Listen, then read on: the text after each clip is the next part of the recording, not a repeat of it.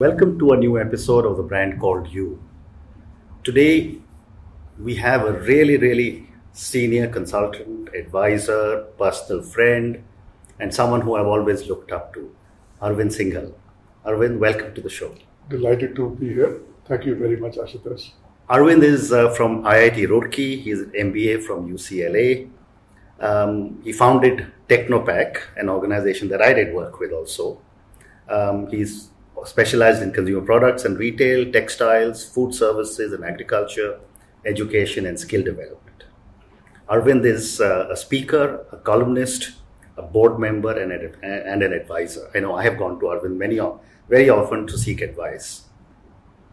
So Arvind, talking first about Technopak. After you decided to start Technopak, what were some of the milestones in your journey? And why did you decide to start a consulting firm rather than join a McKinsey? Okay. So, let me go back. I started Technopak in January 1992. But the reason to start that was something which was, as I'm concerned, rather fortuitous. Mm-hmm. I joined a particular organization as an employee in 1985. I was very idealistic. Without using the word, I'm working for the shareholders and not necessarily for an executive who might be my senior. So I had my own set of run-ins with my immediate boss. Mm-hmm. And one fine day, after 5 years of putting in hard work, shifting to Amritsar, where it was still the peak of Punjab problem, through a henchman, I was told that you are fired. Wow. And I was asked to vacate the company's accommodation I used to stay. There was a company phone which was taken away. And my colleagues were told not to give me any favor. It was that bitter. Mm-hmm. So that happened in March of 1990. And I had decided then a few very simple things. I'm never going to work for anybody else in my life. I will have my own house. I will not ever live in a company accommodation. I will never have a company car. And at that time, never a company telephone. Because these are such basic things in life. Telephone was a big thing in those days. And if your life support systems are taken away from you because they don't belong to you, then you're left helpless. What to do? Having said so, it was easier said than done. My salary was about 7,000 odd rupees. And one of the many reasons given to me why I was sacked was my boss had not given me increments or some insulting increment for 100, 200 bucks. And I said, look, I don't want this increment. I'm enjoying what I'm doing. If I was working for money, I would be elsewhere. And these are peanuts. I'm not interested. He got very offended that how dare I refuse an increment. Right. I said, that's my choice to say no. But I had no savings, I had no money. My dad was still a serving IS officer, an honest man at dad, if I may say so. So we had no money, we had only good education to go by. I did have to work for a year and a half because I didn't know what to do. And I didn't have any money either. I had a young child of about 6 then. So one condition which I put for my then employer, somebody came up. Look, I'm going to live in Delhi only. I'm not going to go to a factory again. There was a family accommodation, I will stay there. Blah, blah, blah, whatever else. And then I realized, there was nothing like venture capital, seed capital in 1990s. Even the notion of borrowing money was not something which was usual other than friends and family. And no friend and no family member ever had the money which I needed to start a business. So I actually did not start with a consulting company, although I founded a consulting company. But it obviously expectedly would take some time. My previous employer, not the one who fired me, but the one thereafter, became my first client. And they paid me very well. So I discovered you make more money as a consultant than as an employee. I hope my colleagues don't listen to that in my own office. But I did all kinds of fun things in the first 2 or 3 years. I traded mannequins. Wow. I traded chemicals. I traded textile products. I traded machinery. The whole objective being that, look, how do I make some money month-on-month basis to able to run the office. 3 of my colleagues joined me from one of my previous employers. They did not take any salary for 18 months. We all lived on our meager savings and resources. But yes, office expenses were being taken care of through this trading activity, while the consulting company sort of took roots. So I never wanted to be a consultant. Right. I never aspired to join a consulting company. But I knew that the only business I can start with does not require financial capital. And this term, intellectual capital, was an alien term. It came into our jargon much later. But I felt, look, I'm pretty well qualified. I spent the previous 6 years of my life in textile sector, which is India's largest industrial sector. At that time, in 1992, it was the largest export earner for the country. And we practically had nothing else to export but textiles. And I said it's a sector which requires a lot of modernization. It requires a lot of modern thinking. So my UCLA and US experience came in handy in terms of the thought process and nothing else. So that sort of laid the foundation of a consulting company. But yes, when you talk about McKinsey, my aspiration certainly was to be seen in the same light as a McKinsey company. So it's not in terms of revenues, it's not in terms of scale. But by saying that McKinsey is respected, I must also have the same respect as far as my company is concerned. Therefore, your quality, your thought leadership, the way you conduct yourself should not be second to anyone. So the benchmark was certainly McKinsey. The benchmark was not the few Indian companies there. So that is the start. So what goes into making a good consultant? I mean, you said that, there is thought leadership. There is respect for the consultant. How do you manage to embody all these factors into a consultancy organization and into your consultants? Difficult. And there is no standard template for being a good consultant. There are zillions of consultants, from individuals to fixers, middlemen. They all call themselves consultants. To companies at the other end of spectrum, like McKinsey's and the BCG's and the Bains and those. As far as I'm concerned, my journey of these 27 years, the reason why we have been able to find a certain niche for ourselves. One is entrepreneurial thinking. The areas we have chosen to is more about, say, dreams and creating wealth rather than managing pain. Let me explain to you a bit more about this. There are companies who will say, look, I'm in trouble.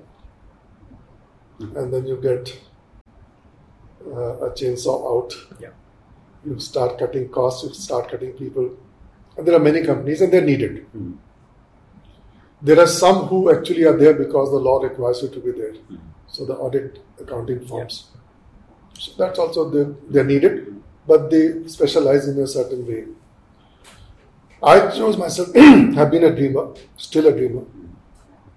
So why not work with those companies who are dreaming of something more to do? So without using the word strategy or forward integration, those terms have been picked up over the years. It was very simply, this is what I'm doing. What more I can do? The easiest thing for me to then think is, if I was to do that myself, given these circumstances, what would I do? So it is not trying to tell the client what he wants to listen. It's about telling the client what you think is the right thing to do. This is one message I keep telling all my colleagues, senior colleagues even now, that your clients are not hiring you, at least they don't hire us, to basically like an echo chamber. So you don't have to look at a client's face and then basically figure out what he would like to hear from you. He's hiring you for an opinion, advice. He's got every right to reject it. But please be honest in giving what you think is the right advice. That's number one. B, do not recycle any information. Even if you've done a project 3 months ago, go back to the basics once again. Maybe circumstances have changed. So our recommendations or advice are not based on a template. It's about going back to the field again. So there are these few things. The third part is generally true. always keep your client interest first. You be your own arbiter of quality. And if you think that you have fallen short, before the client tells you, look, I'm not happy, you yourself apologize and go back and then say, I can do something more. So these are some of the things. So, the general perception of a lot of consultants, not you, because I've also worked with you, is that you hire a consultant in two cases. Number one is when your senior management is looking for endorsement of their view to present to the board. Yeah. So they present it like that. Or second, if you're looking for a way out to solve some kind of a problem, where the consultant comes, gives you a report and leaves. And, as a manager, I've done my work, I've got a report. Now, whether it's implemented or not is not the issue. So we go back to, ground zero all over again. What are your thoughts on such consultants? I would only say that at least we are very fortunate. We haven't come across any such client who says basically just to give a report to present to the board, or just I'm doing a job, because neither we are so cheap that you can get away with filing the report. Sure. Nor does our brand carry that kind of a weightage that the board can get influenced because company A, B or C has told us that. So I'm realistic about our And you're one of the few consultants who rolls up their sleeves and actually gets into the trenches. Yeah, exactly. Yeah, but absolutely true. Yeah. I'll give you a small thing and I'll come back then. What do I talk about other consultants? I should be saying more about those. Yeah. But one of the many things which I imbibed in our company, we have no dress code, which is a Technopak dress code. I've come across a particular famous company's list of things to do to a new joinee, which even specified at that point in time the kind of underwear they should wear. Okay. I'm not kidding. Mm-hmm.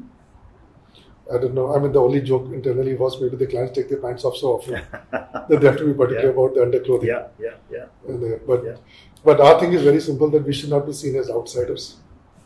So if the dress code of a particular client is very formal, you better be dressed formally. ITC is one example. Mm-hmm. We go to Charangi to make a presentation to the then chairman and his board. You have to be making sure that you're well dressed to look like a consultant. Mm-hmm. There are others who actually detest consultants. They hire them, but they don't like the consultants. They make jokes. Mm-hmm. I make as many consultant jokes as they make, some more. Mm-hmm. But then if casual shirts and trousers are the dress code, with one particular client, a very large one, Mr. Mukesh Ambani and Mr. Manoj Modi, we were doing some work. In the first meeting, I was not sure what should I wear, so matter of precaution, I had put on a jacket and a tie. And Manoj Bhai just said, let's see, jacket kab nikalti hai ki. I just took it off immediately, unrolled my ties. After that, I've always worn white shirts, tan trousers, no third thing.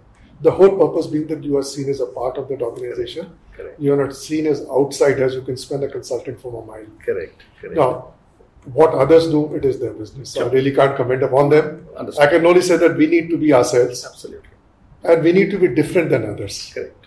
The good old Maggie ad many, many years ago, sauces, it is different. Yeah. What's so different, we don't know, but it has to be different. Yeah. And you have your own secret sauce. Whatever it is, but they are very simple sauces. If you are honest to your client is generally speaking is the one who's your sort of giving you the money. So how can you do anything wrong to just tell a viewpoint which is not based on hard work? Yeah, wonderful. So moving on, you're doing so much work in several sectors, and some of them are really priority areas. So I'm going to talk to you a little bit about, say, food and agriculture. Yeah. Is the agrarian crisis that is talked about in the last few years real? Absolutely. Mm-hmm. So let me just a quick comment on the sectors which, now, as an entrepreneur, as a person who still owns 100% of my company, it was my choice to choose where I want to work in. Way back, I go back to 1982. Almost no Indian used to come back from the US. Yeah. It was the done thing to just stay on. Yeah. I did not even wait to collect my degree, much less go through the so-called commencement session. and you know that I've done well. Sure. Degree will come by post. I just backpacked for a few months in Europe and elsewhere. Joined the same company which I had left at the same salary which I had left.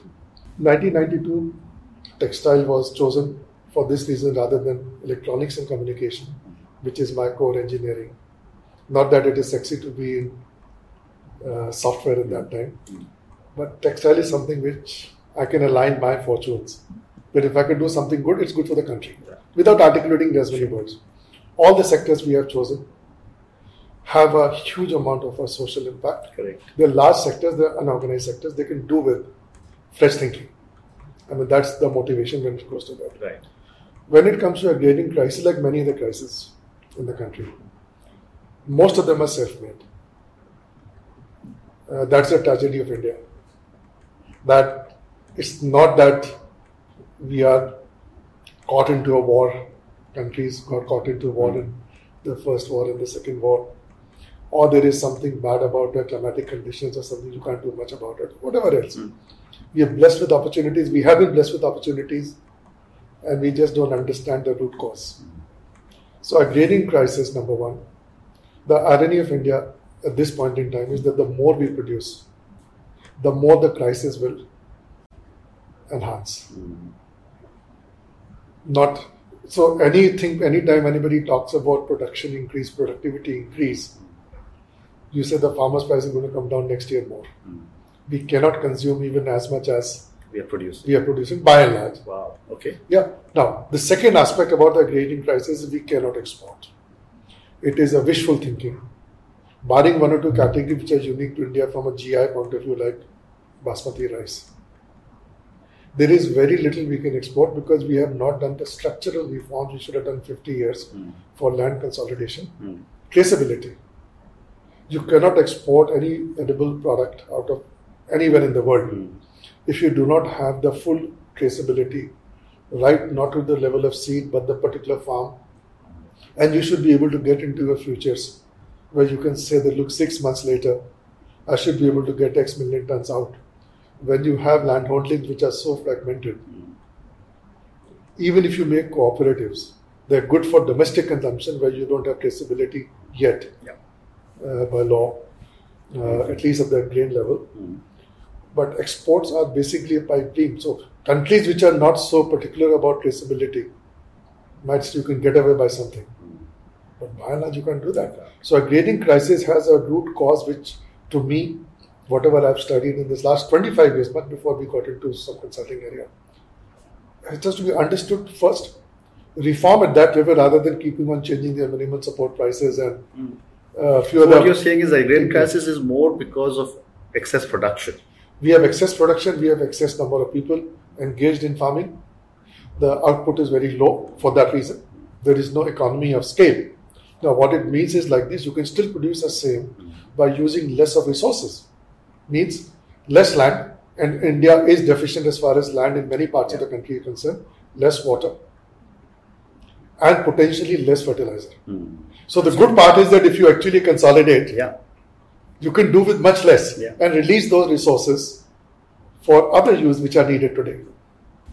If I can use the term educate parents, because Indian parents are also overly ambitious and aggressive about making sure that their children are somehow or the other finish their undergrad, because undergrad means now you're eligible for a job, and then frustration sets in. It is not the parents' fault. Again, this is where the role of government, I would still use the word, is to come out with a campaign to give dignity to what would be seen as manual labor. In our country, we have so many kinds of caste systems. So even in vocations and professions, in today's context, there's a hierarchy of aspirations. Why would somebody want to join civil service? And I'm not talking about IS or IPS or IFS. Leave them aside. There's obsession because in the hierarchy of minds, in small town India, if you work with there, it is perceived to be more aspirational. Correct. And everybody is not a crook who joins it. Absolutely. That's a very superficial way of saying that. Absolutely. So, but basically, if not romanticizing, or glamorizing, at least giving them the right dignity that a carpenter is needed by the society, a cook is needed by the society, a hairdresser is needed by the society. I can talk about 1,000 vocations like this. We don't do that. Second aspect in India's case, because we never encouraged emergence of big employers, sector after sector after sector, this mentality of small scale has killed India. It's still killing India. Retail is one example which can employ almost every large country. The movement of people form farms. Either has been to manufacturing, and that was again largely spurred by the First World War and Second World War when we look into the West, where manufacturing effort had to be ramped up at the cost of everything else. So men, women, even children were inducted into the workforce. India supplied only manpower to the First and Second World War, but not manufactured output the way it should have done. In today's context, or let's say with USA, after the war was over, 60s onwards, significant part of the workforce, and especially women workforce, went to retail. Even today, after healthcare just overtaken retail in the US in terms of the largest employer, directly, indirectly. If you do not have the vision, you're still discussing single brand retail, multi-brand retail. How do you get these people out of their jobs? Now, those are also vocational jobs, as far as the retail sales assistant is concerned. But beyond this, what we need today, we don't have chains for hairdressers, we don't have chains for those 20 other kind of things. So you can't get jobs for these people even if they're vocationally trained.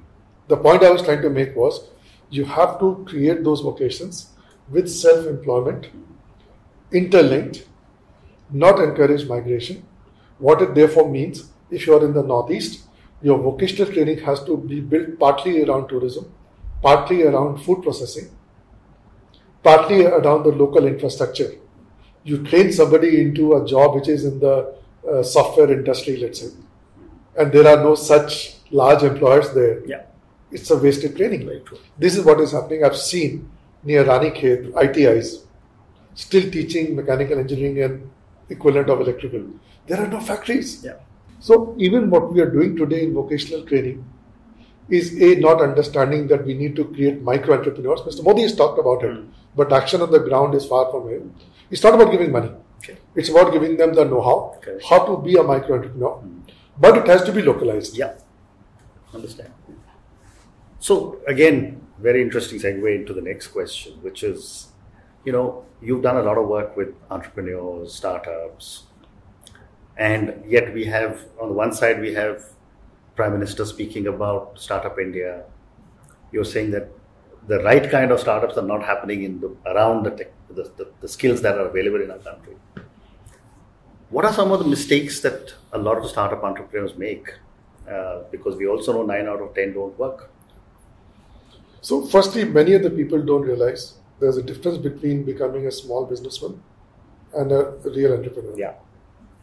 Somebody who, in the most basic sense, buys vegetables from the wholesale market and puts up one of those Vyapar Kendras. You can call him an entrepreneur. It's just basically a businessman, and we need zillions of them, and most people are capable of doing that. Most. Very few are able to create value out of nothing. This is to be the definition of an entrepreneur. It's an idea. It's not about better execution of an idea. It's about an idea which is original in some way. There is a solution which is original in some way.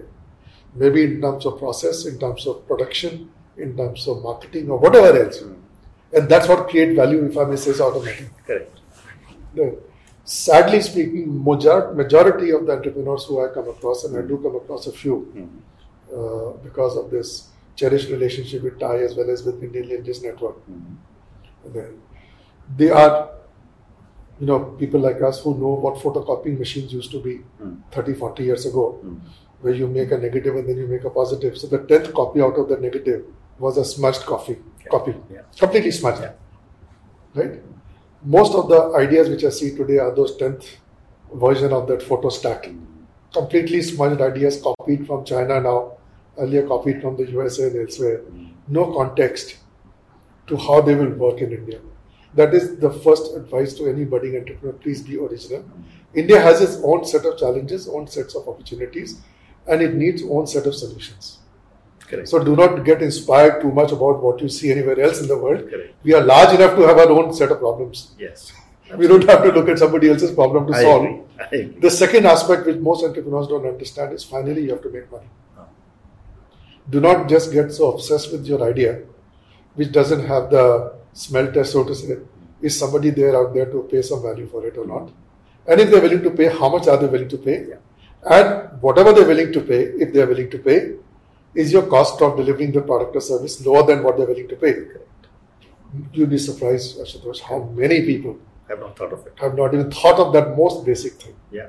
No wonder why the failure rate in India probably is higher than it might be elsewhere in the world. Really? Wow. Because out here we have friends and family still who chip in. You don't have to go to the very hard work of raising the first 100,000 rupees or million rupees or something else. Very interesting. So moving on, Arvind, into some more personal questions with you.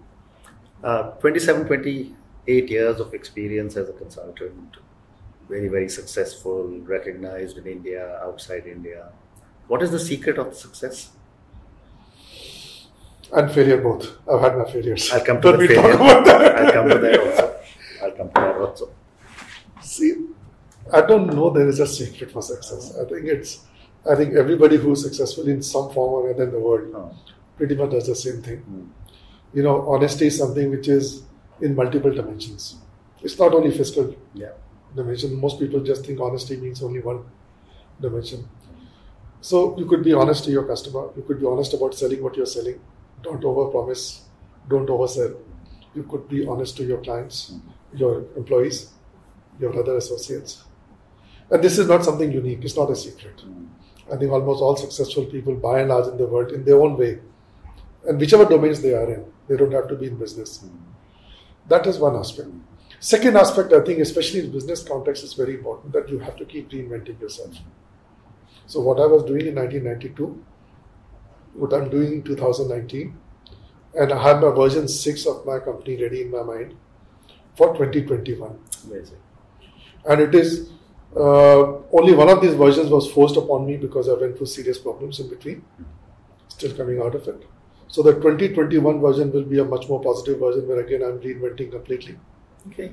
Right now it is about sort of stabilizing and going ahead. But reinvention is something which is ideally speaking you should do it yourself rather than being forced by circumstances. It's far more difficult to do so. So whichever, as an individual, I recommend to people reinvent yourself. You have done it so successfully in so many dimensions since I've known you.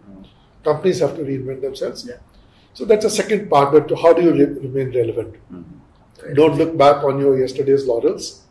You have to earn your new laurels, so to say, every single day. Okay.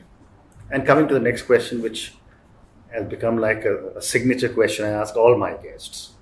What is your biggest learning from your biggest failure? So, I think all of us should take pause. And when I mentor people, I tell them the same thing, but I forgot the same advice I gave to others for a short period of time. Take a pause, figure out where you want to, where you are, where you want to go, why you want to do it. Ask this question, number one. B, you are the best judge of your strengths and limitations. Nobody else can ever tell you as good as you are. There. So, till about 2006, whatever I did in my life, and I'm not boasting, everything worked out as expected or better. Even if I made mistakes, in hindsight, they turned out to be the right decisions. I got too arrogant about my own capabilities. And my own success was like a Midas touch. Not financially. Again, I'm clarifying this. It's not to be measured only in the realm of finance. Correct. But whatever I did, studies, relationships, hobbies and interests, you name it, and whichever direction I took, just pretty much worked out the way I wanted it to be, or even better. I forgot my limitations then. Because sometimes your success masks the fact that, look, you are still having flaws. What were my flaws? And I want to link it to, you sent me a question about work-life balance. I practice it without using the term work-life balance ever since I was a child. Means I had multiple interests in life and I enjoyed it and I knew what the trade-off is, which means that I never came first in my class, but I was always in the top 5 or so. Because very early on I realized to be number one, you have to be single-mindedly focused upon being there. And then you have to shut everything else away, by and large. But if I enjoy reading, if I enjoy playing, if I enjoy music, if I enjoy gardening, and from a childhood I'm talking about, then I cannot be single-minded. I cannot do the work of 5 people. I'm still that one person. And right through in Technopak also, everything else was the same. I did it my way. I love that song from Sinatra. And then I did it my way. The only one time I did it my way without realizing my limitation, that I expanded or tried to expand too rapidly. In between 2005 and 8, when I bought my equity back from Kurt Salmon Associates. And I completely missed the part that, look, my limitation is I cannot give single-minded attention only to one thing. My mind is still moving in running case, my mind is still moving in 5 other things. So I overstretched without realizing that, look, this is the moment if I'm overstretching, I need to put more personal attention in time. I'll let go of that. So the message again, from a learning, for me, certainly a lesson learned the very hard way. But to all other people, please be honest to yourself, understand who you are. Don't try to do things which you are not part of your capabilities. And within that limitations and opportunities or strengths, if you stay within those boundaries, you will always do well, subject to what those boundaries are. You try to move out, you could suffer like I suffered. Wonderful. I think that actually seems to relate to a lot of things I do, because I also do many, many things. But Arvind, thank you very much. I think my wish is that you continue to do things your way, because that's the only way to live life. That's what I believe. So thank you again for coming on our show. Thank you very much. Thank you for all your wonderful words of wisdom. And I'm sure everyone who's watching us is going to really enjoy hearing you. Delighted to be here. Thank you very much. Thank you.